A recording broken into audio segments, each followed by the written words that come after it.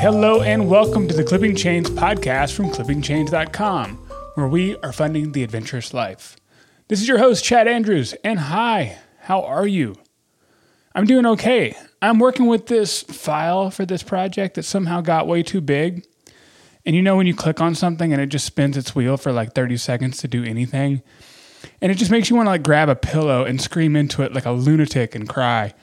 And I don't know how this happened, but I don't know. Maybe it's because I'm hungry. It's like 8 in the morning and I've been trying not to eat until like 10 or 11, like intermittent fasting, I guess. I'm kind of new to this.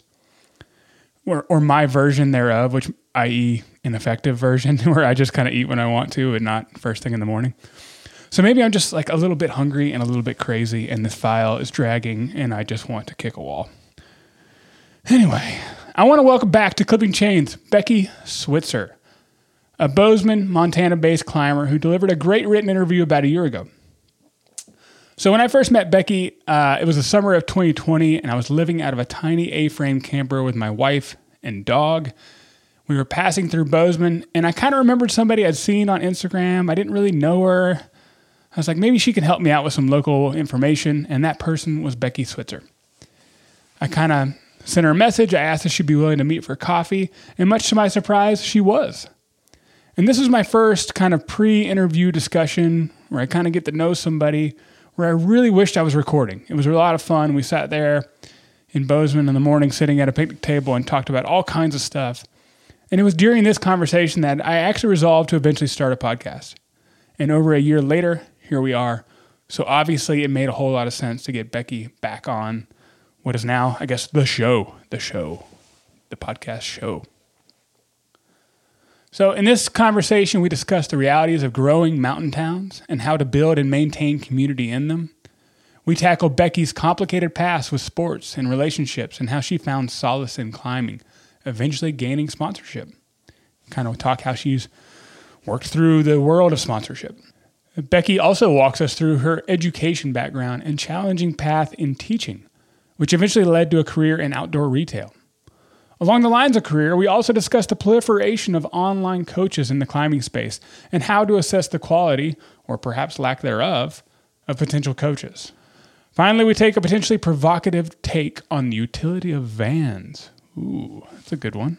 Vans? To get in touch with Becky, head on over to the show notes I put together on your podcast app or on the website. There you will find links to pertinent items from this discussion. Also, guys, if this project is something that is bringing value to your life, would you really consider sharing it with your friends, family, or other followers who might benefit? I know you have followers. I see them out there. I'd really, really appreciate that. Perhaps you are also wondering how else you can support this free resource. The best thing you can do right now is to simply subscribe to this podcast on your favorite podcast app. And for those that are slightly more motivated, I'd really appreciate it if you could head on over to Apple Podcasts. And there you can leave a rating and a review. And that really means so much to me, guys.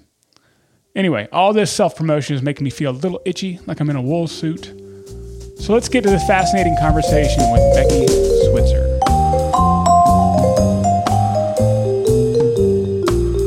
Well, Becky, welcome again to the show. We've been battling with audio all morning, but we are here. I think we're really, really doing it. I think we're doing it. It's working. It takes the cheapest technology to work the best. Technology.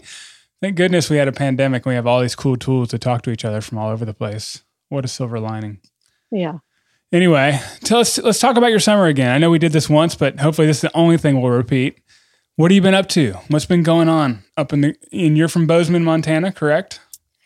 Yeah, up here in Bozeman, Montana, summer has been different than previous summers. Normally we expect like a week of super hot temperatures. And so for us up here, hot is like 90 degrees. I know it's different in St. George and different in the South, but this week and the previous week, we have gotten a reprieve. And so it's been back in the 70s. It's felt beautiful.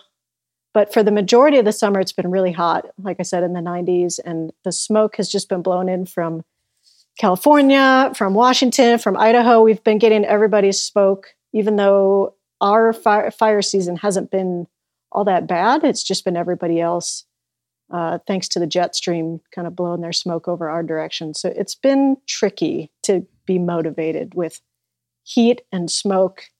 It's just felt gross outside. And that's kind of been regional, because I know you get out to Ten Sleep a lot. Is that kind of been there as well, or is it just kind of Bozeman and north? Yeah, it's really dependent upon, again, how those winds are going. Ten Sleep has gotten a little bit of smoke. Sometimes it's been better down there than it is up here, even though it's, a fairly short drive, only like 4.5 hours south. But maybe, the jet stream kind of pulls everything a little bit farther north. So Bozeman, Butte, Montana, Missoula, we all seem to get a pretty good lungful of gross air quality, like in the 150s, 160s. I know Tahoe has been seeing some awful numbers, but yeah. It's been difficult. And was it this way last summer too for you guys? I mean, I know I was out traveling, and that's how we connected, and we can get into that shortly. But when I was traveling in late summer, kind of in that region and moving west to Washington, I mean, it became oppressive pretty quickly. With normally in previous summers, it's been like on and off, kind of like a tap where you can turn it on, turn it off. And not, at least in recent memory, has it been this long lasting, and it's just day after day after day, which gets really old really fast when you're going on like multiple weeks of just this haze in the air, and it's kind of like a cloud cover, but it's not cloudy, it's just all smoke. Yeah. Well, cool. Well, you're, I guess, considered a longtime Bozeman local now, and I was passing through on our greater road trip last summer. We were on the road for a while, and I connected with you because I knew you, sort of from social media. And I was like, this woman looks like she knows her stuff around the Bozeman area. She seems well connected, very enthusiastic. So maybe give us a little backstory on how long you've been in town, kind of what brought you out there. And we've done an interview before. I want to point folks to the written interview you did on my site, which I thought was really great and a cool departure from a lot of the normal stuff I do. So let's maybe dive a little bit into your backstory and kind of how you ended up in Bozeman and what brought you there. Yeah, well, thanks for that compliment. Certainly. I appreciate it. Thank you. I moved to Bozeman in 2005. I had moved around a lot after my undergrad, which took place on the East Coast, and I was looking for like a permanent home or something I thought would be at least semi-permanent, longer than a year, longer than 2 years. Sure. And I was halfway through a master's program and had a bunch of master's credits that I needed to take to a university to finish off a degree. And that sounds funny to say it that way, but the master's program I was taking part in, you could transfer the credits to certain universities that would take them, and then you could finish a degree program. Montana State was one of those universities that would take at least the majority of my credits, and I could finish a master's program in science education.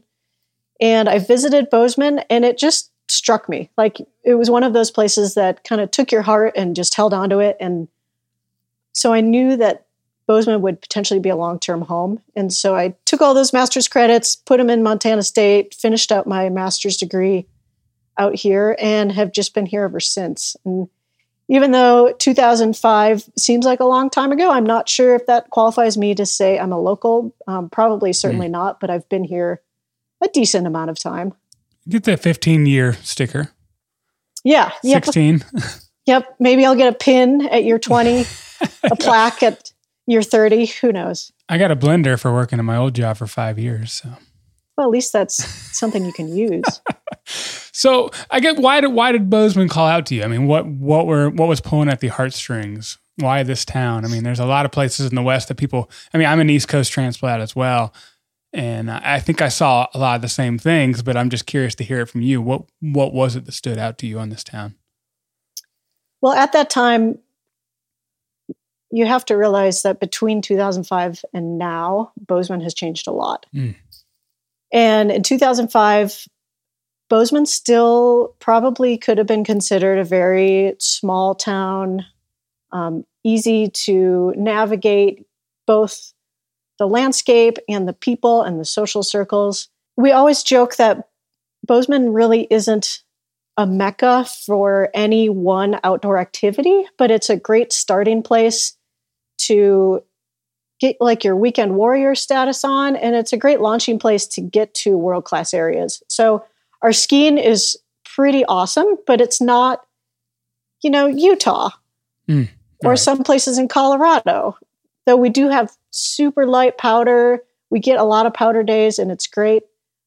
So it's a good place for skiing. Our rock climbing is not phenomenal. There's a lot of chossy limestone crags around. But can you name some of those for us, for those that aren't as familiar with the town? What do you got up there? Oh, totally. Your main areas. So the typical places, just the local crags around here.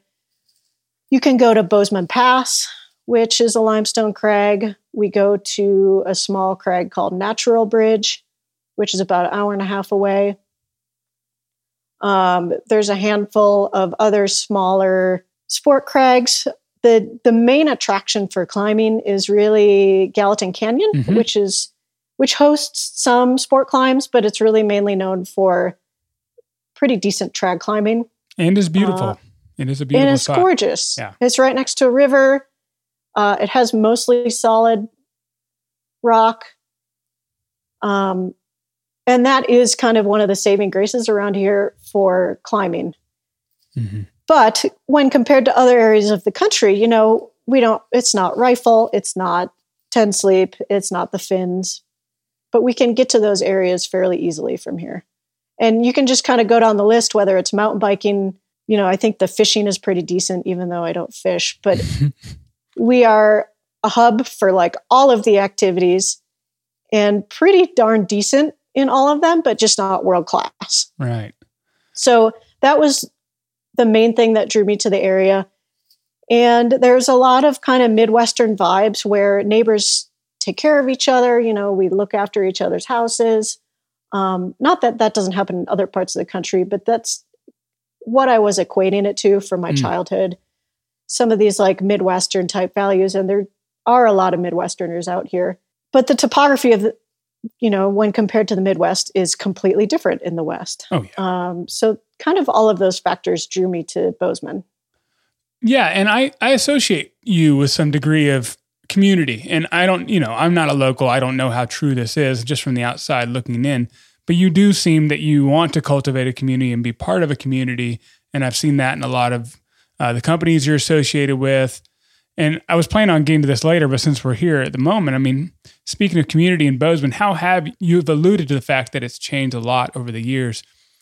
What are you seeing these days that are very different from 2005 when you arrived? Yeah, I've been trying to keep my ear to the ground pretty closely in the last couple years, especially when it comes to welcoming newer climbers. So the climbing community here in Bozeman. When I came to Bozeman in 2005, I just kind of dabbled in climbing. I had been climbing since 2000. So I can, with confidence, claim that I've been climbing for like over 20 years. Mm-hmm. However, that first 10 years, like many folks, was just on and off again. You climbed outside, went with friends just to crag and have a good time and socialize. But really, since I'd say 2010 or 2011, the switch has turned for climbing to become like more of a quote unquote serious endeavor. We take ourselves very seriously. We do. Yeah. But recently, seeing the influx of people and the growth in popularity in climbing, I've really wanted to make sure that folks in Bozeman have been feeling welcome. And but let me tell you, that is a super tricky task as a climber. Why? Well, if you take the average Joe who's got a job, who needs to be at work, let's say at 9 or 10 in the morning, training time to get into the gym, or even if you're not training and you're just casually climbing, it leaves you to very specific hours of the day, whether it's super early in the morning or after work at night. Some folks have families, so they can't go after work. And I think the people who have been in town the longest and have been climbing the longest naturally kind of separate themselves out just due to life schedules. I tend to end up in the gym super early in the morning. I normally train alone. I see the same rotation of people over and over again, but I know that there's more people joining the gym on a weekly basis that I don't have a lot of interaction with. And so the challenge is, how do we help these people feel comfortable and feel welcome in the community? And I don't know if I have a super good answer for that, but I think as we come out of the pandemic, or as things evolve and we learn to deal with COVID in our environments, we can do things. I'd be willing to bet that, outdoor gatherings and like potlucks come back. I think that would be a great way to kind of address how to welcome new folks. We're just living in a weird time when you stack this pandemic thing on top of it, where if you and I are climbing partners, we kind of don't want to go outside of that bubble sometimes, right. Whether it's a real threat or a perceived threat that we, that we don't want to intermingle with people or whatnot. The challenge is real. Like, how do we get folks to be comfortable in a new place, in a new climbing community? Yeah, and I can relate. I mean, just to jump in, I'm that person on the other side of the coin. I moved to a new town. It's smaller, much smaller than the Denver metro area, with gazillions of climbers and lots of, you could kind of blend in, and who cares if you're new? You're just one of many. But in a town like St. George, where I now live, there's only so many local climbers. And so you're going to get known soon enough. And it is hard to come into a new place like this and feel welcome. And for a lot of people who've been here for a long time, you kind of feel like you're this new blood and, all eyes on you. And so, but getting back to kind of the modern times here, there's been this big shift of Western towns getting more and more popular. A lot of people, just like all of us, wanted to be out here for various reasons, outdoor sports, like you mentioned, whether it's climbing, skiing, kayaking, whatever. The West just kind of beckons. But that's changed a lot since 2005 or 2000 or whenever, the last 20, 30 years. And it's especially changed during the COVID pandemic, as a lot of folks are reinventing themselves and finding new ways to be in smaller towns and get away from the cities. And so I guess, and I feel like Bozeman's kind of ground zero for a lot of this. I feel like in the last year, this town has made the news more than many others. And I guess, what's the good and bad? Like, what have you seen change on the ground out there in terms of folks coming? And would you give any words of recommendation, from someone coming from, say, I don't know, broadly generalizing, if we're going to pull from the headlines, like Los Angeles to Bozeman, like, what do you think are the changes you've seen, and what would you tell to folks coming from these places to not only feel welcome, but to be welcome based on their own actions? Yeah, Bozeman has been kind of the epicenter of growth. I did a little research before I knew we were going to talk here, and came up with some pretty striking numbers. Well, it's striking to me. I don't know what folks listening are accustomed to, but in July of this year, the median home price in Bozeman they were going for $785,000. Wow. Thank you for pulling that up. That's amazing. Yeah. You dive into the rabbit hole and you just keep pulling up these incredible statistics. Yeah. So our housing costs are 8% higher than the national average, which is impressive. But then it's also paired with super low wages, which are below the national average. So in Bozeman, we're facing the same thing that many communities are, where there's a ton of jobs, but they don't pay very much. They don't pay like a living wage. And the rental market specifically has been tricky because, rental prices have skyrocketed, but the jobs aren't paying enough to support workers. And thus, they can't find a rental house, Right. Luckily, I was able to score a house a bunch of years ago. So I feel very blessed, I guess, in that regard, to have a place to live that's stable, that's sustainable for me. As far as suggestions for folks coming to town, especially within the climbing community, Bozeman and Montana is unique because there used to be, and there still is, a little bit of this ethic of staying fairly tight-lipped about certain crags. And it is what it is. Like, you can be angry about it, but it's not going to change anybody's mind. And you can browse, you can browse social media forums, Mountain Project, for example, and you can see examples of this when folks are asking for information. And I think new folks just have to approach the scene a little bit differently. Believe it or not, it's really beneficial if you're new in places like Bozeman to get to know people, to Absolutely. Reach out to, if you're bouldering in the gym or you find yourself at the crag, just introduce yourself and just be like, hey, I'm so-and-so, like, this is a sweet crag, what's your favorite line that you like to climb? And I think cultivating community is the fastest and easiest way to getting all of these local secrets or the local beta. People will ask for tips and PDFs and stuff like this on Mountain Project and on social media, like major social media forums. And that's a real standoffish thing for a lot of Montanans because,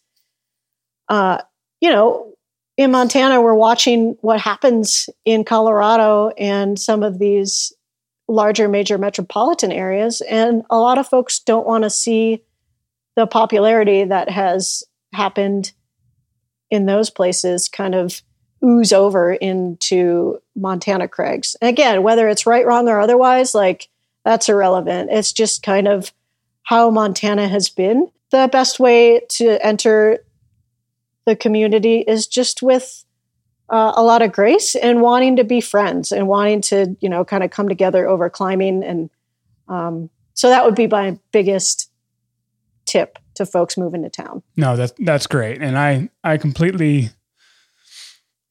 recognize that. And that was kind of my vibe passing through town. I could tell that Bozeman and Montana in general, not that I didn't already know it, but I could feel that vibe in the air of, hey, there's stuff here, but it doesn't need to be on Mountain Project, doesn't need to be on every photo on Instagram. And so that was exactly my logic, was like, who do I know here? And I knew you, sort of. And so we sat down, had coffee, and all of a sudden you're giving me beta on places to go, and I had a great time.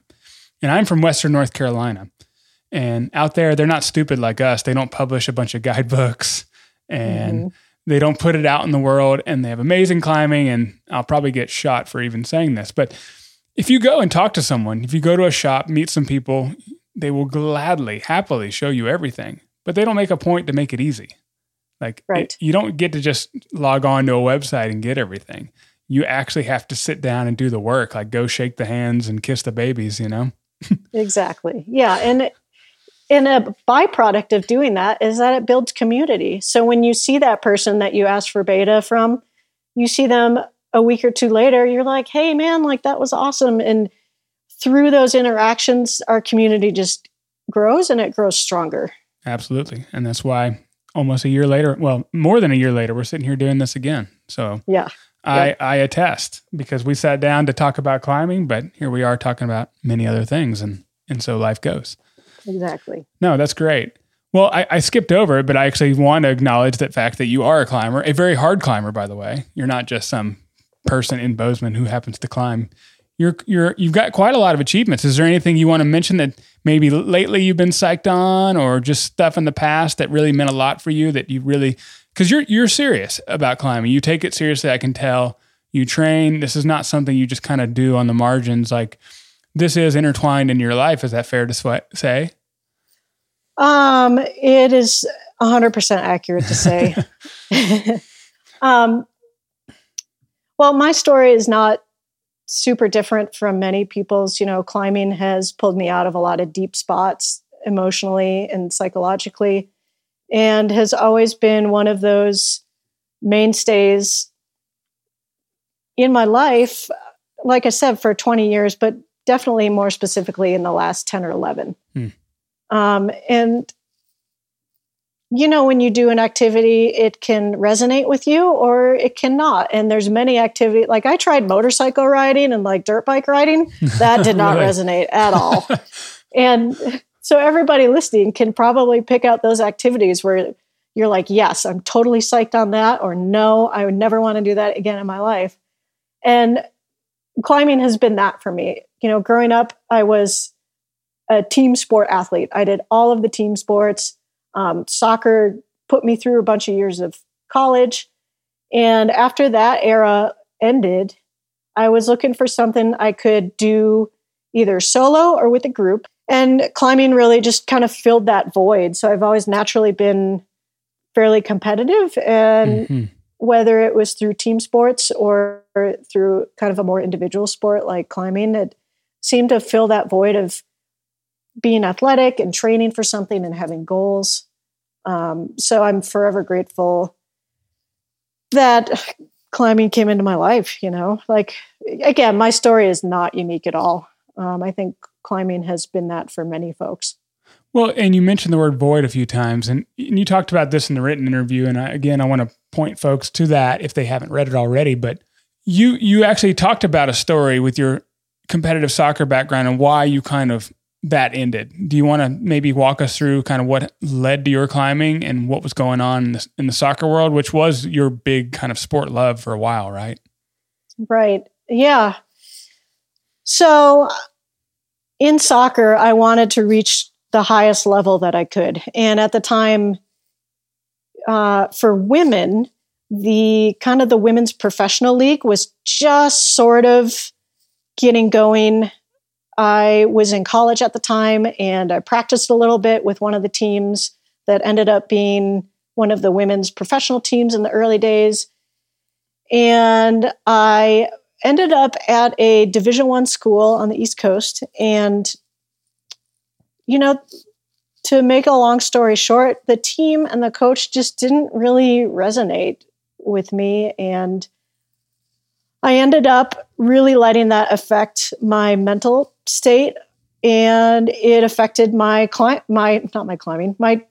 ability to play soccer, because I was bummed on the team. I was bummed on the coach. I was bummed on my performance, and it just all came to fruition in my ability to play soccer. And it might not sound like a big deal, but my position in soccer when I was playing was a goalkeeper. And so when you are sucking as a goalkeeper, it's fairly obvious. Sorry to laugh, but I get the joke. Yeah. There's no easy way to cover that up when you're not playing well as a goalkeeper. Right. And it just led to this incredible spiral. And I ended up riding the bench quite a lot. And I had never ridden the bench ever in my soccer career. And I couldn't pull myself out. And instead of continuing the misery, I finished the season because I didn't want to quit. I wasn't a quitter. So I dealt with playing horribly and riding the bench for the rest of the season. And then after the season was over, I said, you know what? I'm done with the sport. I'm walking away from it. And, going back to that idea of a void, all of a sudden I found myself with a ton of free time, because at the Division I level, soccer takes up all of your time. If you're not in school, if you're not eating, if you're not sleeping, you're playing soccer. So I went to the outdoor center, and thankfully my campus at the university I was going to had an outdoor center. And I was like, hey, sign me up. I want to work here. I want to do everything. And eventually I was running the small climbing gym. I was leading trips, both climbing, backpacking, inland, flatwater kayaking, and those people became my family. So it was all team sports up until that point, where I just made this very abrupt and wonderful transition into just doing everything outside. Yeah. And you didn't struggle with that. I mean, did it feel good? Like you just went from, or was there some sort of transition where you're like, what am I doing in my life? I mean, because I can imagine I haven't played Division I sports, but I've always been into sports to a high degree. And I can imagine, like, if something happened and I couldn't climb tomorrow, I don't think I could just switch to another sport and be like, oh, cool, I'm good. I think I was so mentally exhausted from battling with soccer that my brain just needed a break. So you were ready to move on. Yeah, 100%. Like, my poor mother, she'll probably listen to this, but I would call her just like crying from my dorm room and just being like, I don't know what to do about soccer. It was like having a breakup or having a death, happen to you, where it's a big part of your life and you're letting it go. And so I think I was just ready for a change. And it was being outside and running the climbing wall and participating in all these outdoor things was just a mental vacation and a huge breath of fresh air after dealing with the mental anguish of just like dealing with this transition of dropping soccer and moving on with my life. Yeah. And climbing ended up taking over from these other more diffuse kind of outdoor sports, correct? Like, what was the transition there? Definitely. Climbing stuck with me through my time on the East Coast, and then I moved west, like we talked about earlier, to pursue this master's degree. And what's the timeline there, just to break in? I mean, this is just a couple of years later? Right. Yeah. Okay. So the kind of around, the early 2000s was when this was all going on. And then I moved to Bozeman in 2005. Yep. So it was a very quick timeline of when I was in the East to when I moved west. And when you move west, obviously you can still go backpacking, you can still go kayaking, even though that changes quite a bit from like coastal, beautiful, super long kayaks to more playboats in the West and gnarly rivers. And I knew I didn't want to pursue that. And climbing had just hooked me from early on. Even when I was a child, we would search out climbing, like indoor climbing gyms in certain random places around the Midwest. And I would take a lap up this random indoor climbing wall that we would find. And so that was probably the inception of climbing. And it just kind of stuck with me throughout, my childhood years, even though soccer was mainly the focus. And then in college, after I dropped soccer completely, it was just kind of a return to movement and return to loving the problem-solving aspect of climbing. And I think those two components, that's what gets me the most about climbing, is figuring out this puzzle, engaging your brain and your body, and kind of the personal struggle that you have to overcome in order to do a boulder problem or to climb a route. And I'm super drawn to that style of sport, I guess, if you will. Yeah.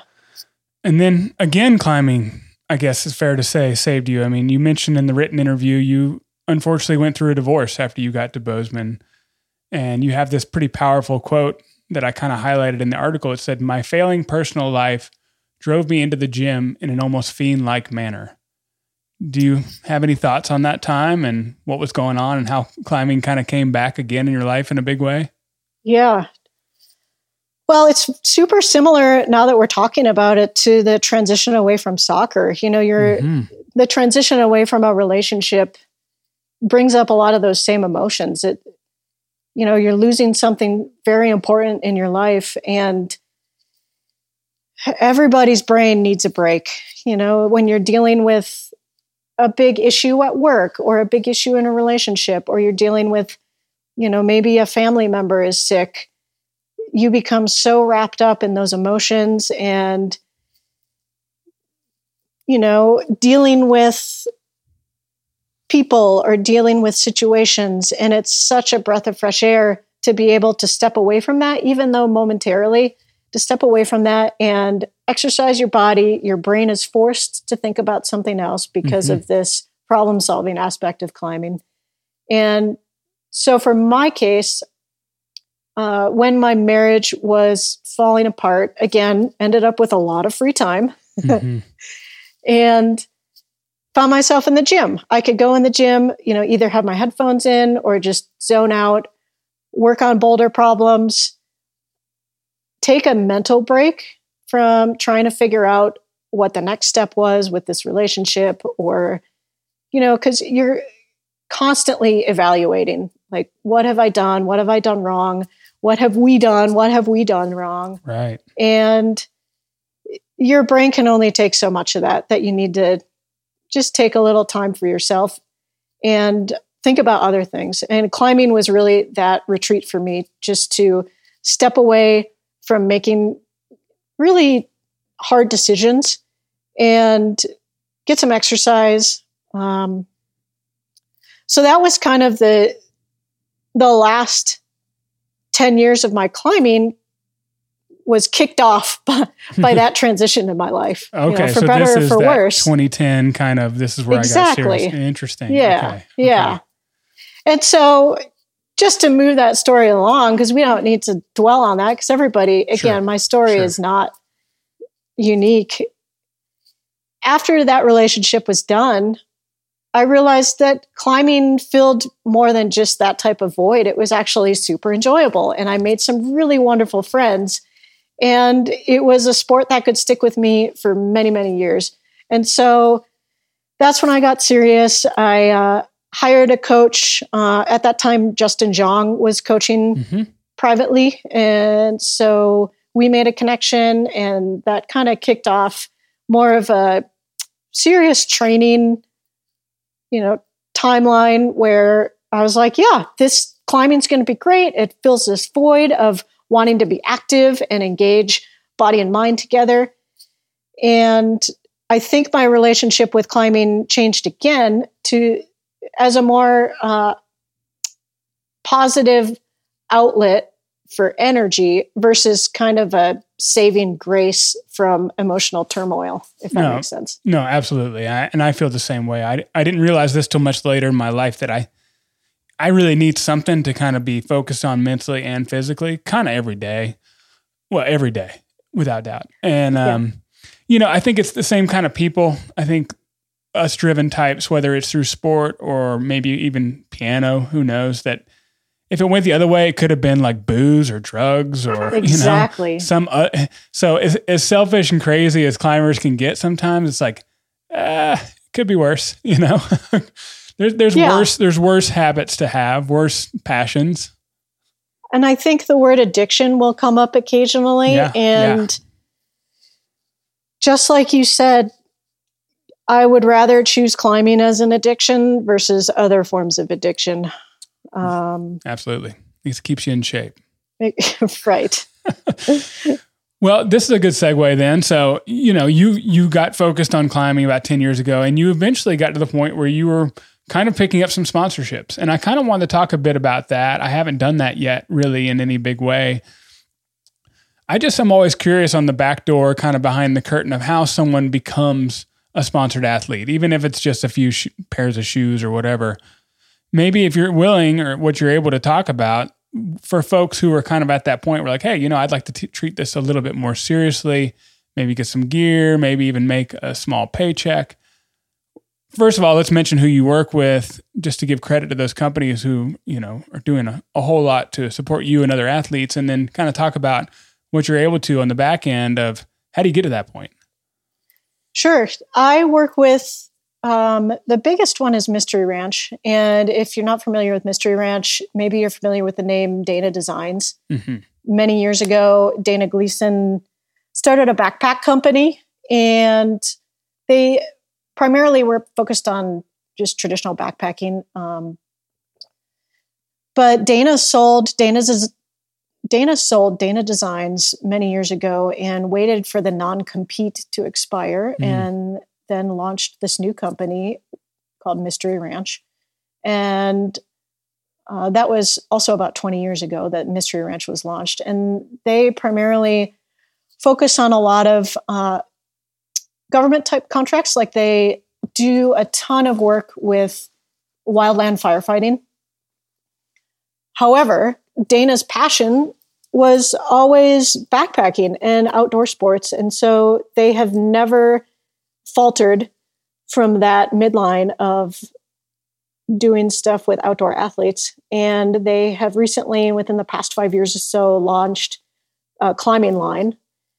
And so it's been great to work with them, especially since they're a Bozeman-based company and they still do a ton of production here in their Bozeman facility. And Dana is still at the helm, and I see him occasionally. He rides his motorcycle around town, and they employ a lot of my friends as kind of a side note. And so they're a great thing to have here in Bozeman, and I enjoy working with them. And so I'm proud to support them. And, even if climbing isn't their biggest category, that's okay, because they do a lot of good for a lot of folks. Mm-hmm. The second one that I'm super proud of is Gnarly Nutrition, and they're out of kind of the Salt Lake area. Yep. And they were the first folks that I reached out to, since we're talking about kind of how you get into this or how one can get into this. Mm-hmm. And I reached out to them, and specifically because they were a product that worked really well for me. And at the time, I think this was in like 2016 or something, I said, hey, this is who I am. This is what I've done. This is kind of the road I've chosen and what I'm looking to do. Would you be willing to collaborate in any way, shape, or form? And Eli, the guy who is in charge of Gnarly Nutrition, reached back out and was like, yeah, let's do this. And so, did you send an email? I mean, mechanically, what are you doing? Did you 100%? Yeah? It was 100% cold call. Interesting. Yeah. Okay. Because I have no shame. Like, I'll reach out to folks, and nor should you. I don't like. Is this like a trade show, conversation, or you just like call people or what? Yeah. Okay. And I kind of treated it like a job interview. Yeah. Yeah. Because ultimately, it kind of is. It is. And I had a really nice cover letter written with, you can include like a spreadsheet of things you've done and great. kind of where you're going. And at that time, I was doing a little bit of competition climbing, but was launching into more competition climbing with the USA Climbing National Series. I've done some lead cups, and I did a USA Climbing Nationals bouldering competition back when it was hosted in Madison. And so all of those things, more or less end up on your resume and show that you're serious about the sport and serious about the product. And I think having a clear vision of why you want to collaborate is key. Mm-hmm. And in this instance with Gnarly Nutrition, I knew the product worked for me. I've been using it for a long time. And was this just a single product? Sorry to interrupt. What were you using? Yeah, Gnarly Nutrition. At that time, I was using their protein. Okay. Yep. And since then, their product line has branched out quite a bit. And, and you can go check it out on the interwebs. And Eli and I had a conversation, and that was kind of the first step in garnering some sponsorships. And I've been with them ever since. And I'm super grateful because they have grown with a very mindful purpose. And I appreciate that very much in a company where they haven't grown super fast, but they've just taken steps to get larger as a company very carefully.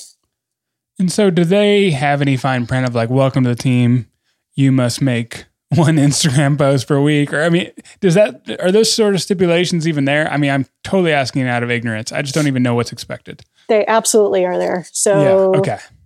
The companies that I work with all have contracts. Okay. As they should. Yes, absolutely. It keeps everybody accountable, and it keeps everybody on the same page. And it's very easy to know what's expected of you, and vice versa, know what's expected of that company. Mm-hmm. And it takes a lot of ambiguity out of the whole relationship. Yeah. So, Instagram is less and less highlighted. It's still a major player in a lot of contracts.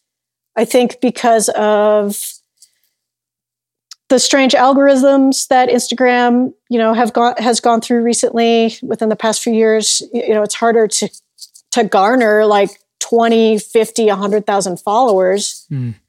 And people are also realizing that, Instagram is kind of just everybody's highlight reel. And so it doesn't necessarily show real life. Yeah. Yeah. And actually that's another good lead in. I feel like you've been kind of honest about that, because a lot of, I guess, sponsored climbers or certainly other influencers outside of climbing can certainly be guilty of putting together the perfect highlight reel. And maybe we don't even have to be sponsored. I think everyone does it to some degree, right? But what are your thoughts on that on a personal basis? Do you ever kind of clash with this expectation? I got to do this because I'm with these companies, but I feel differently on a personal level about these platforms. What are your thoughts?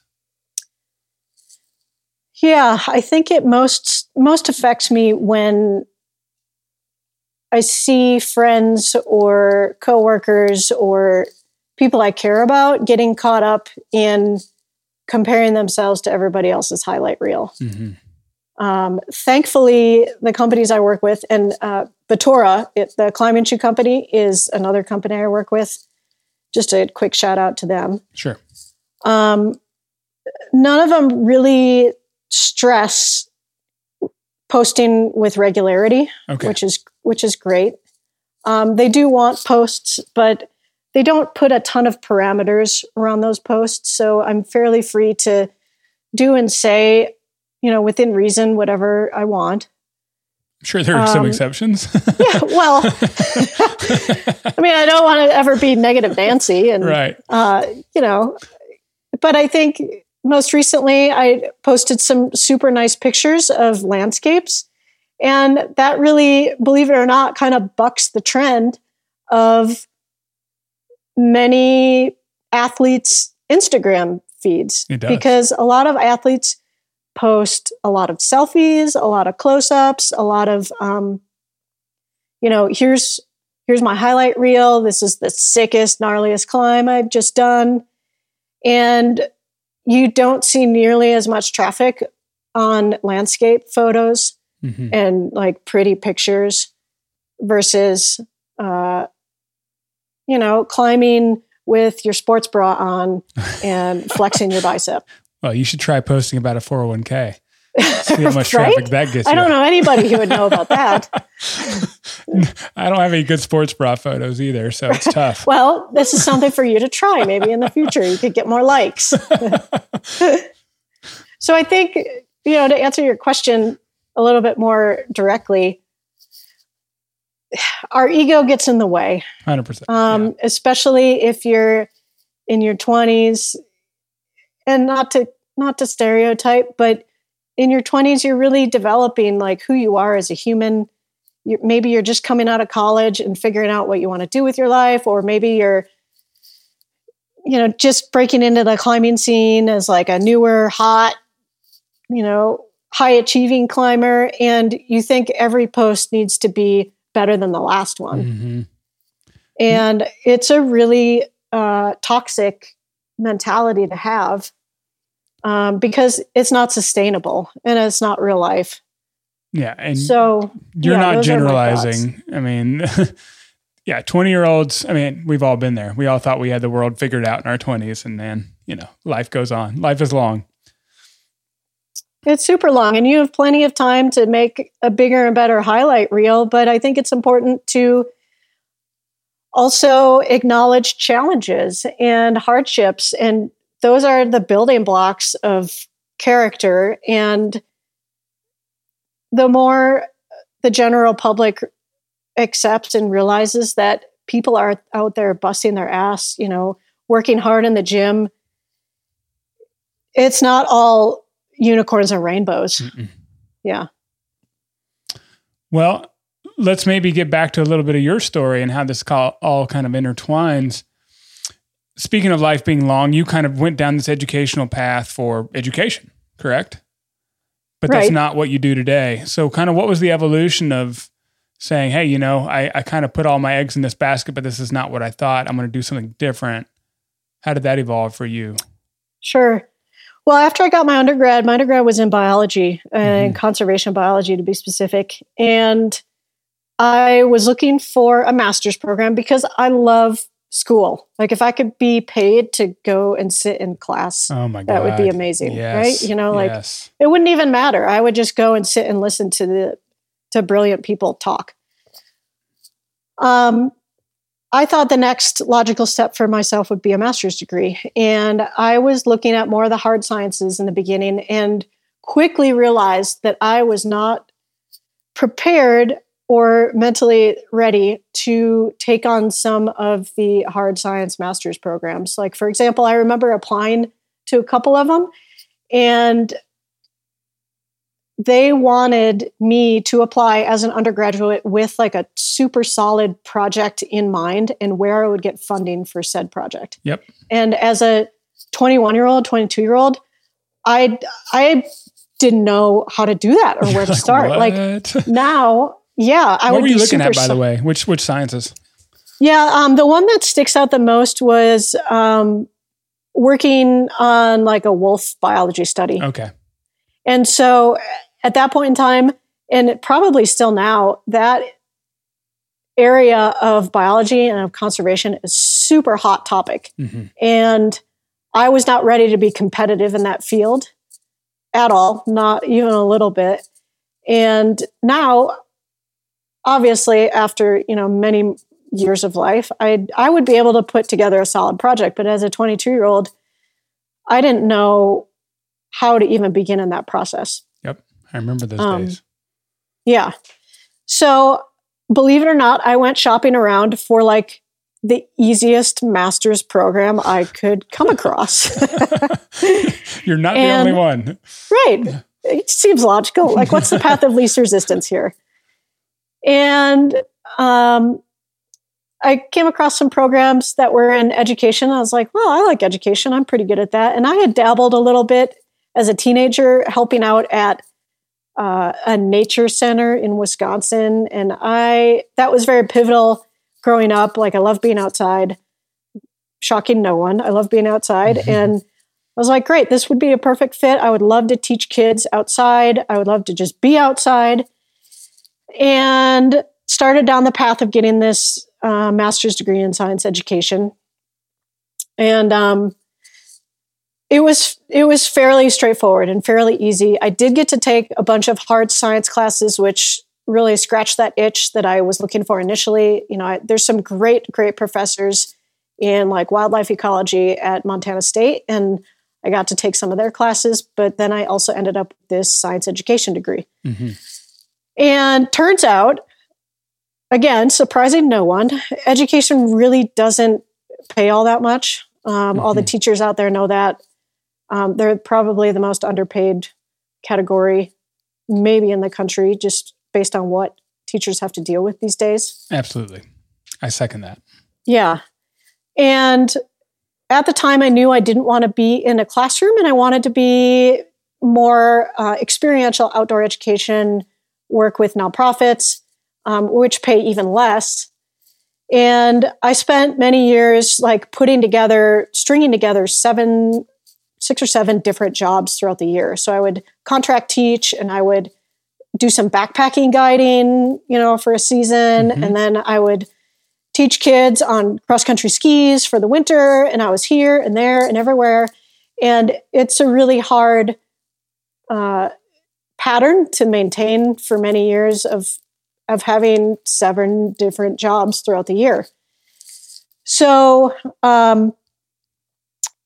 at one point, I was offered a job to homeschool someone else's kids. And it offered me more money than I would ever make teaching, period. Teaching in a public school, teaching in a private school. This family was like, hey, do you want to homeschool our kids? We'll pay you this much. And I couldn't pass it up. And you weren't having to cobble a bunch of jobs together every year now, right? This was correct. Like your thing. It was a stable schedule. The kids were young, so I was like, hey, how bad could this be? I'm teaching a first grader. Like, I can do simple addition, and I can teach all the subjects. I think it would have been a different story if these were sophomores in high school, but super young kids. And it was a blast because I could create my own program for them. And I used a lot of stuff off the internet based on different homeschool models. And it was a really fun 2 years. And then this family picked up and they said, Montana's just not for us. We're out of here. And so they left, and my job left. And I was out of a job like fairly quickly, within like 6 weeks. Wow. And at that time, a major outdoor retailer was moving to town, and I just needed a job really fast and applied with them. And there were like 500 other applicants. And I was like, what are the chances? And sure enough, just got a job with this outdoor retailer and ended up working for them for almost 10 years. Wow. Wow. So that's what that transition was like. It was kind of forced. Yeah. And you just stuck with it. I just stuck with it. That's part of like the Midwestern stubbornness. For sure. And there were many parts of it that were really fun. And it was a great introduction into the outdoor industry. And I learned a lot. There are also many parts of it that were not fun. You know, this company is known for like making people drink the Kool-Aid, and they're like fairly rigid in their belief system and their structure. And, but I'm thankful to them because they provided decent health insurance and gave me a really good glimpse into the industry, which has kind of set me on the path that I'm in now. Yeah. And now you work for a small independent retail shop, correct?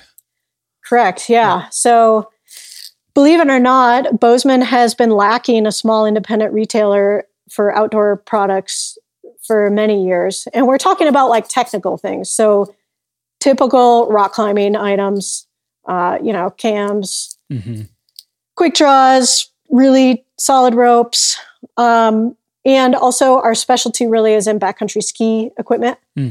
So that really carries us and sets the tone for the entire year because we do great business during the winter, kind of only specializing in backcountry ski and splitboarding stuff. And so my position there is the buyer. So I get to figure out and extrapolate what is going to be popular in the next coming seasons, fall and spring. I just finished up placing all of the orders for spring of 22. So you have to think a little bit ahead.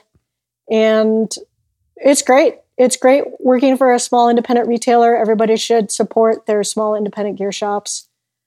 We're able to pivot really quickly with the market and also support a ton of local events and projects, which I love because supporting community, again, back to that community piece, is really important in my mind. Yep. I support that as well. I support local shops right here in St. George. We got the Desert Rat. I try and preferentially go there over the big retailers myself. And so, 2 votes on that. Yeah. So it's been a good transition, I think. And this is a common job for a lot of climbers. It's in the retail world. Is there any kind of, after spending, how many years you've been in this business now? At least a decade. Right. Any background or information you throw out there for folks considering going this route? Because we're kind of in the season of people changing careers for a lot of reasons during this last couple of years, pandemic related. Yeah, I definitely have like 2 or 3 tips. The first one is if you're looking to get into one of these positions, be super clear about what you want to negotiate, because sometimes a higher hourly salary is not worth it if you're able to instead negotiate flexibility. As climbers, we love taking trips and we love, being out somewhere for an extended period of time. If you come to your potential employer and you're haggling over the hourly wage, just say, look, I'll take a lower hourly wage if you're able to, give me X amount of time off or pay me X amount of weeks vacation.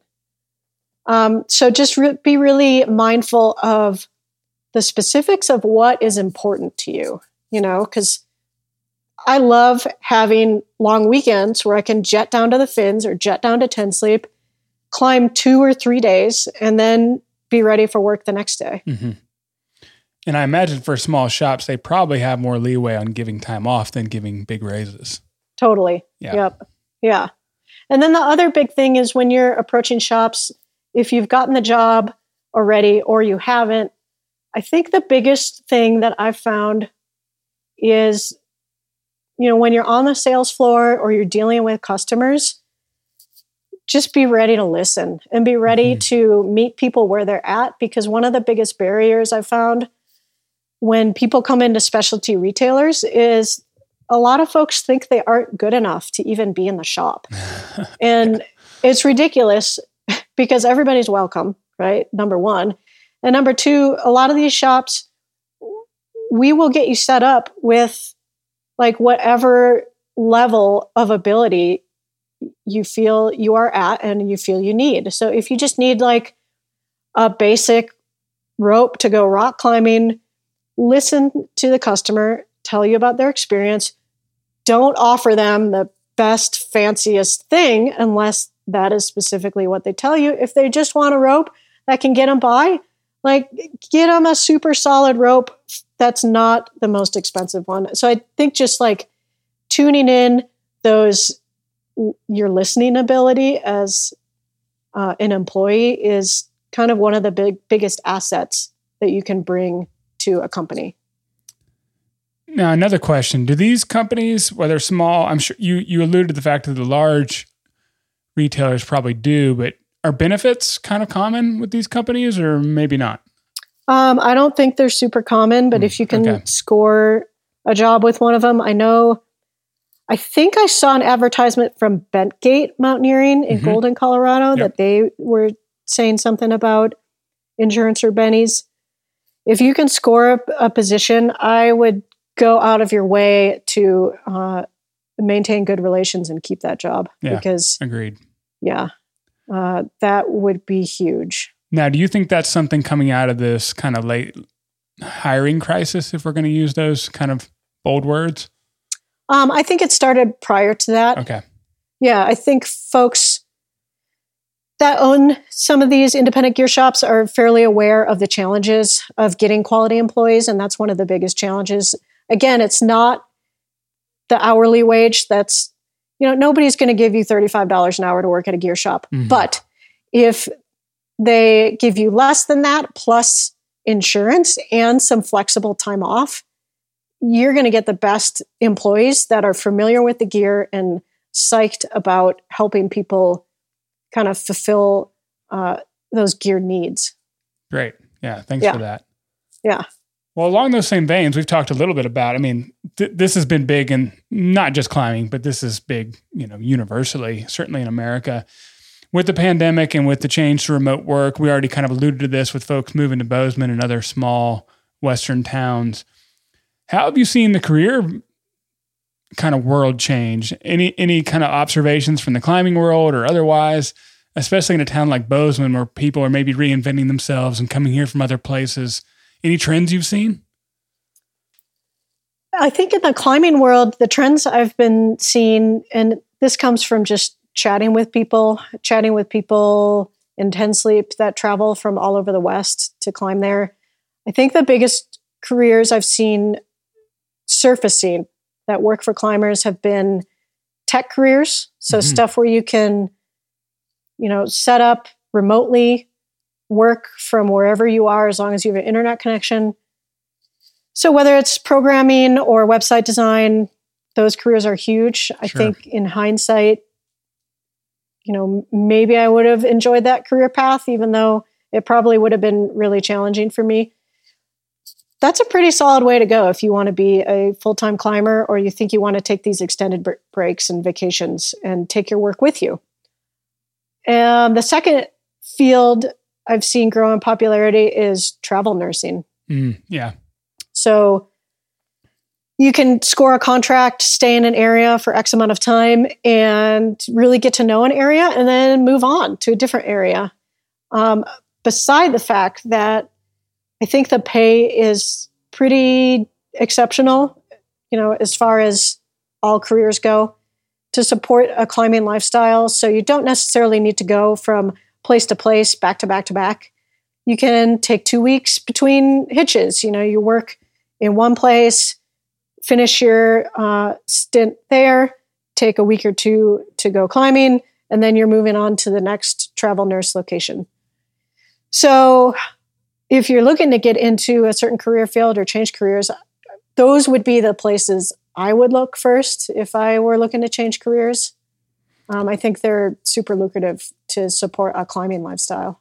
Yeah, and I guess the only thing I'd add there, just anecdotally, I've run into a few folks who've gone the nursing route. I would caution that you'd probably want to be into nursing to some degree. It's not an easy career. It's very demanding, especially in these times, given all the health scares and things going on. So yes, it does afford some lifestyle flexibility, but I wouldn't take lifestyle flexibility in exchange of a job you hate that's also very demanding. So just some food for thought there from just some friends' feedback. Absolutely. But, yeah, agreed. Well, we've also seen a lot of movement in the climbing world, right? We've seen a lot of folks moving into maybe the consulting space with the coaches, or, I mean, I've seen a lot of that personally. Any thoughts there? You mean the proliferation of climbing coaches? Sure. Yeah. Yeah. Oh, I have many thoughts. I'm not sure if this podcast is long enough. It is a long form podcast. Right. So, the pros to the whole thing of this new era of climbing coaches in the online space, it's great that people are reinventing themselves, that people are looking to help others. Ultimately, you have to assume that people are wanting the best for others. And to me, if people want to help other folks get better at climbing, that's fantastic. Mm-hmm. I think, though, the market is fairly saturated. And if you're looking for a climbing coach, definitely practice some discretion in where you're looking and how you're evaluating people that could potentially coach you. Mm-hmm. Well, you've worked with some coaches over the years. Do you have any suggestions? I mean, I've also worked with a coach once, but maybe you've got some more experience. What would you look for to evaluate a coach? Yeah, the biggest thing I would look for, I'll just speak from my experience because that's my reality. And if people want to find some nuggets from that, that's fantastic. Sure.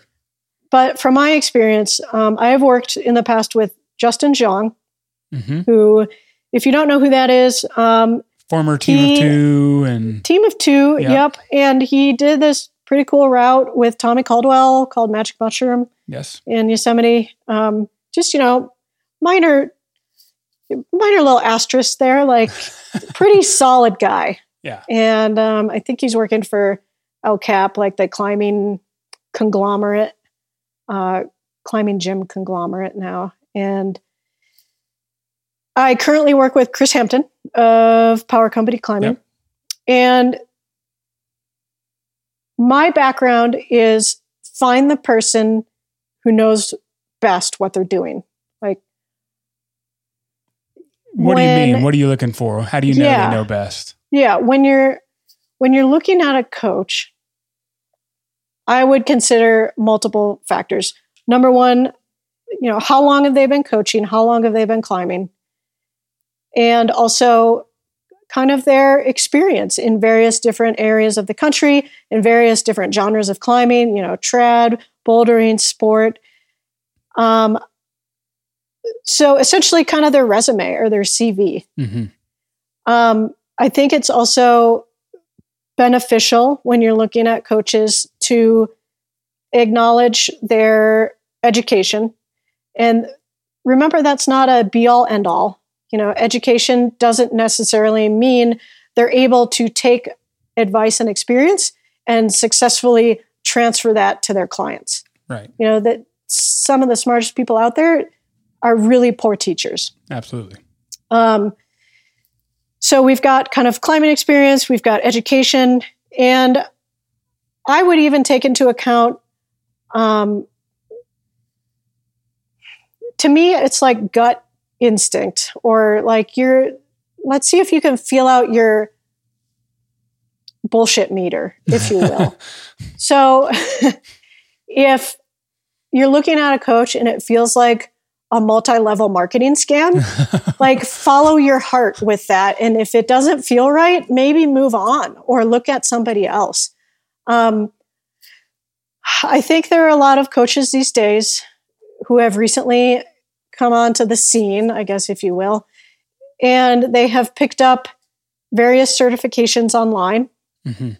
And I think that is different than actually going to school and say, if you're like specializing in nutrition with climbing, I think it is important to be going to school for that. Mm-hmm.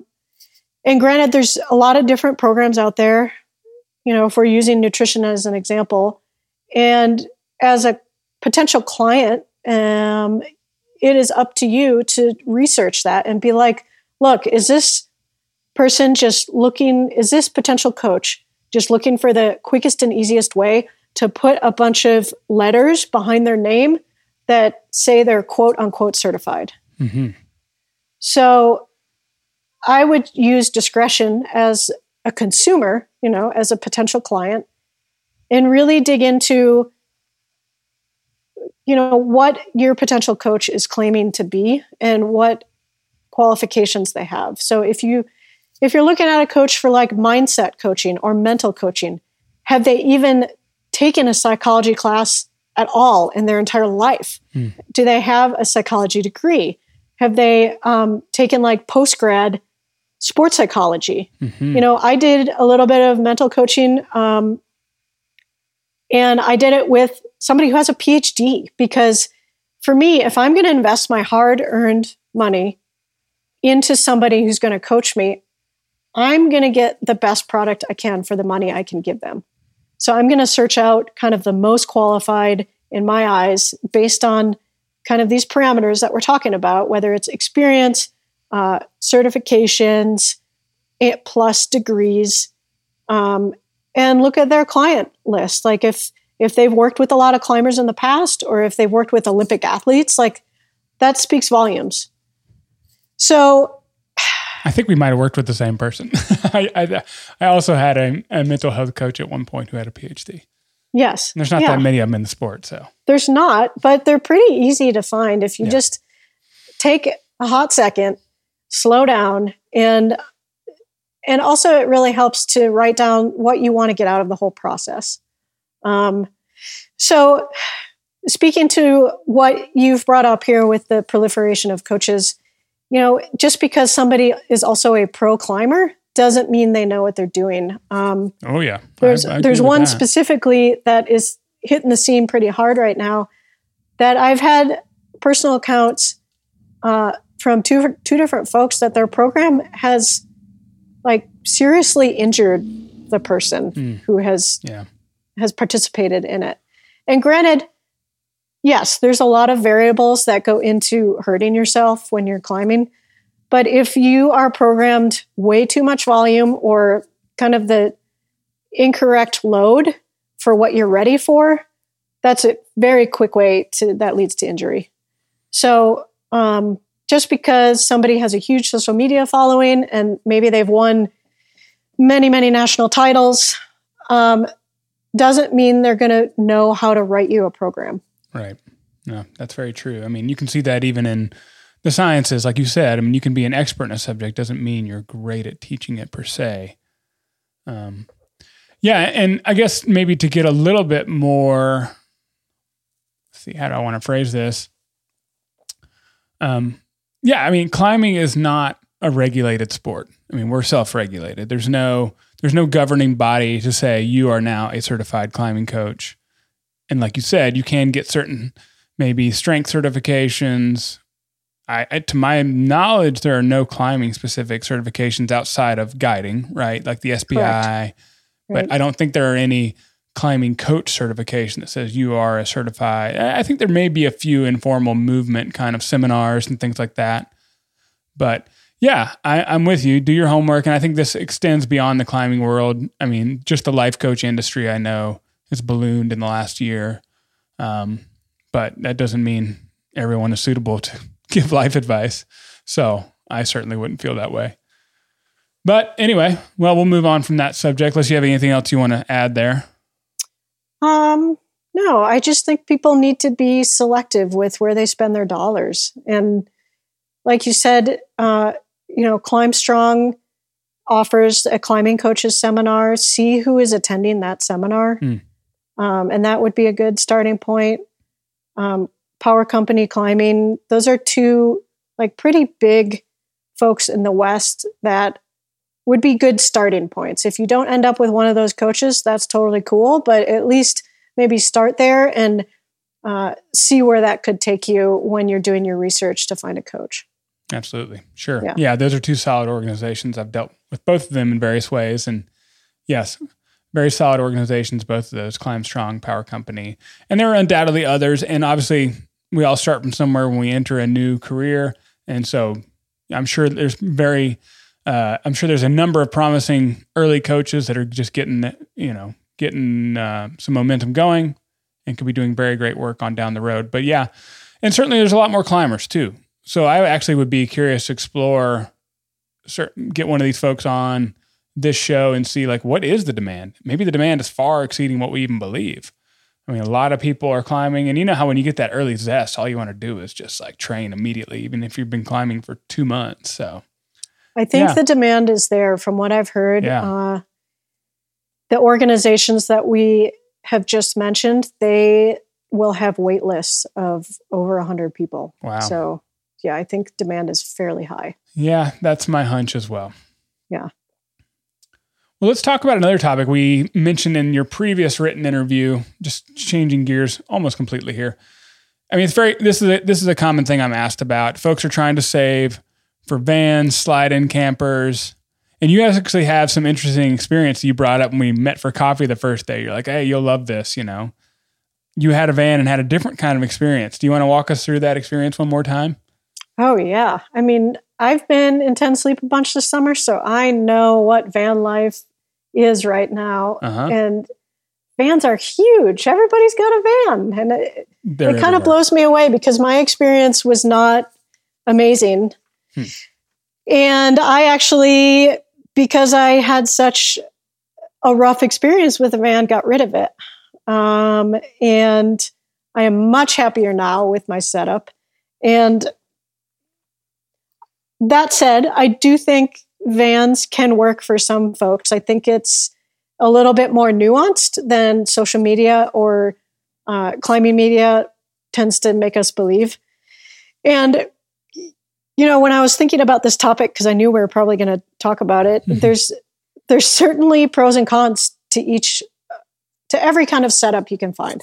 So my experience with the van was that I purchased a already built out van, a ProMaster.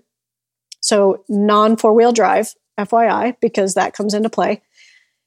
And it was built by a company that was just getting their feet wet in building vans. So you can interpret that as maybe not very good at it yet. And had some super negative experiences with the build. So not the van itself, Dodge, you know, fully delivered on a functioning driving van. They're into the deal, yeah. Yep, they delivered on there in the deal. The folks that built my van, though, you know, the scariest thing was one of the solar panels almost flew off the top of my van on the interstate. Yikes. And that was really frightening because, you know, in Montana, the speed limit is like 80 miles an hour. So you're just cruising down the interstate at 80 and I hear this loud noise on the roof of my van and I'm like, what could that be? So I pulled over and 3 out of the 4 connection points from the solar panel to the roof of my van had totally popped, like ripped out of the top of my van. And so picture me, and if for everybody who doesn't know me, I'm like 5'4", 115 pounds, so not very big human. So I'm crawling on the top of my van, super high winds, and this is on the side of the interstate. Super high winds. I got this solar panel in my hands. A huge wind gust comes up, and the solar panel goes from horizontal to vertical. And now I'm holding a giant sail, and I'm like, I am not going to die today falling off of my van with the solar panel. So I transfer my body weight, like slam my solar panel back down on the van roof. And thankfully, a guy pulled over, and he was super strong, kind of roughneck. He's probably on the way to the oil field type of guy. And he's like, hey, do you need help? And I was like, yeah, I need a lot of help. So I popped the fourth corner that was still hanging on by a thread out of the roof of my van and passed him the solar panel. Like still on top of my van. Passed him the solar panel from on top of my van. He grabbed it from on the ground, and I managed to not fall off the roof of my van and shoved the solar panel inside the van, and I turned around and limped home. I was actually on the way to a climbing competition at the time, and I had to cancel and just go home. So that left a very poor taste in my mouth about the build. And in the months after the solar panel incident, as we shall call it, a couple other things went wrong with the build, and I was pretty dissatisfied with the whole experience and my ability to troubleshoot and fix what was wrong. So, on top of that, having a vehicle, my primary and only vehicle that I drove around Bozeman that was not four-wheel drive was really, really difficult in the winter. I would get stuck on the road in front of my house in the snow, and it was ridiculous and embarrassing. But I mean, I don't really care if my neighbors see me stuck on the road in front of the house. But it was super frustrating because I had been a truck owner previously to the van and a four-wheel drive owner for as long as I can remember. And so moving to this non-four-wheel drive land was not working for me. In Montana winters. In Montana winter. And you probably would think, God, how bad could it be? Well, the city of Bozeman doesn't necessarily plow all of the city roads all the time. And so sometimes, 6-8 inches of snow would fall, and my road wouldn't get plowed for, I don't know, a week, 10 days. And so everybody's just driving over fresh snow. We're getting these huge ruts. Yep. Temperature fluctuations causing some iciness. So four-wheel drive is kind of a necessity, especially when you put on top of the fact that I do some ice climbing and do a fair bit of skiing. And so getting to these locations to either ice climb or ski was pretty tricky. If I wanted to drive, it was like out of the question to drive this van some of these places. That's been my hang up. It's like this daily driver concept is tough if it's your only car. And if it's not your only car, then it's just expensive. Correct. Yeah. So long story short, I ended up finding a guy who wanted to trade his Toyota Tundra plus some cash for my van. Mm-hmm. And it was probably one of the best things that could have happened to me. And I made this deal happen, and I ended up with a Tundra. And after that, I was able to find a slide-in camper. Mm-hmm. The exact one I was looking for came up for sale in Missoula. And I called the guy and was like, I'm wiring you a deposit. I'm coming to get this thing tomorrow. Pretty much is how it went down. And so my current setup is a 09 Tundra with a slide-in camper. And it is one of the best decisions I've made in the past 10 years. They are slick, man. They are slick. Yeah. We thought about it. We had a Tacoma and a short bed at that. So it would have been very small. And we were going to be living on the road for at least a year is what our thoughts at the time. And I'm like, this is a little tight for that kind of style of living. Right. But for long weekends, maybe a couple weeks, maybe even a month, I think they're pretty cool. Exactly. Yep. And if you're traveling solo or with another person, another person and a dog, it's super doable. And what I like about it is that I can keep the slide-in camper on full time, and it provides a great bit of weight in the back. So in the winter, the truck is super solid. Four-wheel drive or not, with all that weight in the back, it's great. Mm-hmm. And then in the summer, I'll try to bike to work when I can, just to not drive the truck as much. But is it a permanent mount on there, or do you just keep it on? I choose to keep it on. So it's not permanent, but I just leave it on. Okay. Mm-hmm. Yeah, I've heard some people are like, I take it on and off. That's kind of a pain because I don't want to have it on in town. So yeah, there's a little bit of a trade-off there. Yes, definitely. And so you didn't have any fancy saving. You pretty much just sold the van and then bought all this with cash, basically. Trade/cash. So it's yeah, but I had a little bit left over because, older trucks, even though 2009 is not that old, they still need a little maintenance. So I've used that leftover cash just to bring everything up to perfect working order. And I couldn't be happier. I think, when you're talking about finances, the truck and the camper idea, you can, there's such a wide range of truck and camper price options. You can, the world is your oyster. You can buy a $3,000, let's say a T100 or a first gen Tundra. Yep. And, there's some sliding campers out there for $1,000. And with a little bit of elbow grease and maybe a friend who's got some woodworking skills, you can make that camper sealed and livable fairly easily. So if you're looking on a budget and you're only dealing with one vehicle, that could potentially be a really good option. Mm-hmm. Do you think you could ever live out of one of these vehicles? Either having had a van or a slide-in camper, could you do it full time, you personally? I've thought a lot about that. And okay. I'm not sure. I don't know. What's the hesitation? Like the space, the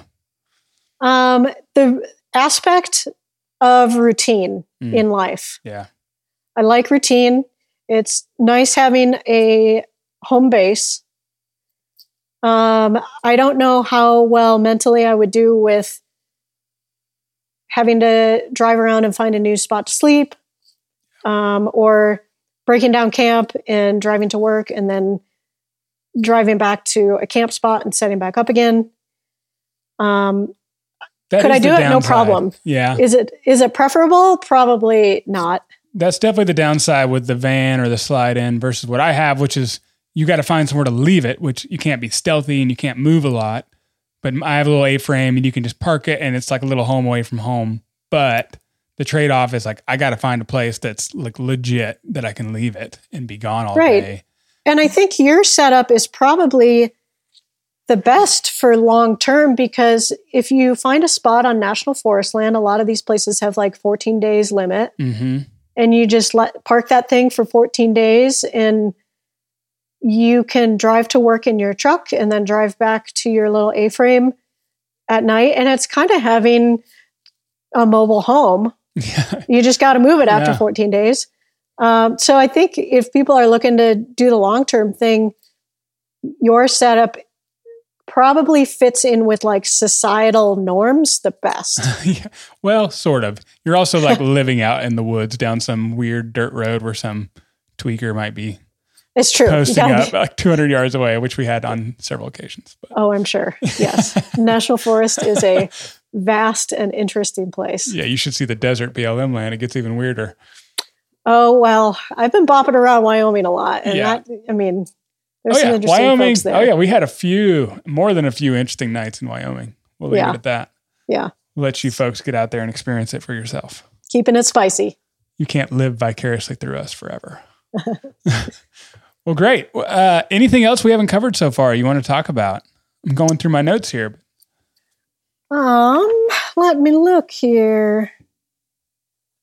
No, I think we covered most everything. I really enjoyed covering some of these points about social media and what climbing means to folks, and just accepting that climbing can mean a variety of things to you throughout your life. And I hope a ton of climbers listen. I mean, I imagine it's just climbers listening to these things. It's not the financial gurus. There's some crossover. Yeah. Try to keep both people happy. I've got a little bit of both in my audience pool. There are some people who are not climbers at all, but are interested in the lifestyle. Just kind of like, cool. Kind of like watching a reality TV show or something. Like, I don't want to live like that, but I can't stop watching. So there's a little bit of a crossover. I guess any other projects, anything you're psyched on right now you'd want to talk about? Climbing wise? I am just psyched on the fact that it's not 90 degrees, and some days the smoke seems to be better than others. And I am hoping for a long fall, because fall might be the best season ever, especially for rock climbing. Mm-hmm. And, we kind of talked a little bit about mental health, and I'm just excited to kind of pull out of the depths of summer, because it's been feeling like a really long summer, and get some cooler temperatures and gather some psych and just kind of move along. And even though I never want winter to begin early, I'm a little bit more encouraged that it's beginning to get cooler outside. So I know it's hard for you down in St. George that it's probably 110 degrees still. No, it's not that hot. I'm happy about like upper 90s, mid 90s right now.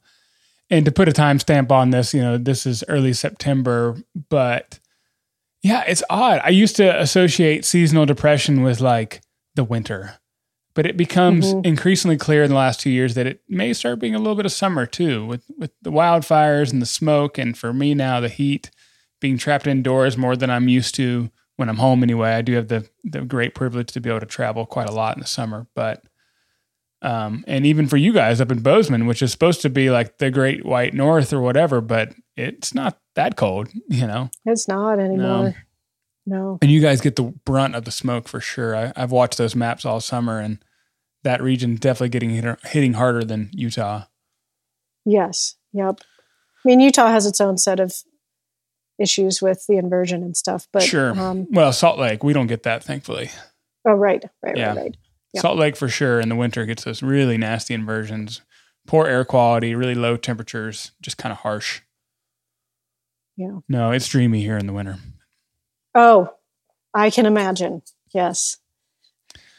All right. I'll take 70 degrees year round if I can follow the weather and follow the good rock climbing. Yeah, it's kind of like infinite fall down here from like October through April into early May. Oh man, it's dreamy. But yeah, you pay for it in the summer for sure. Yeah. Well, I'm glad you have the insight to be able to appreciate that, because it takes living in multiple locations to really appreciate the nuances of seasonal change. Yes. Yeah, that's a good point. We were complaining about how hot it was climbing yesterday, and the guy we were climbing with was from New Hampshire. He's like, this feels amazing to me right now. It's dry, and it's only, it's like 95 degrees, but it's not that bad. Up on the mountain, it's only in the 80s. And he's like, oh, we've hardly been able to climb all summer in the East Coast. I'm like, fair. Yeah, you're right. I forgot. It's been a while. Yep.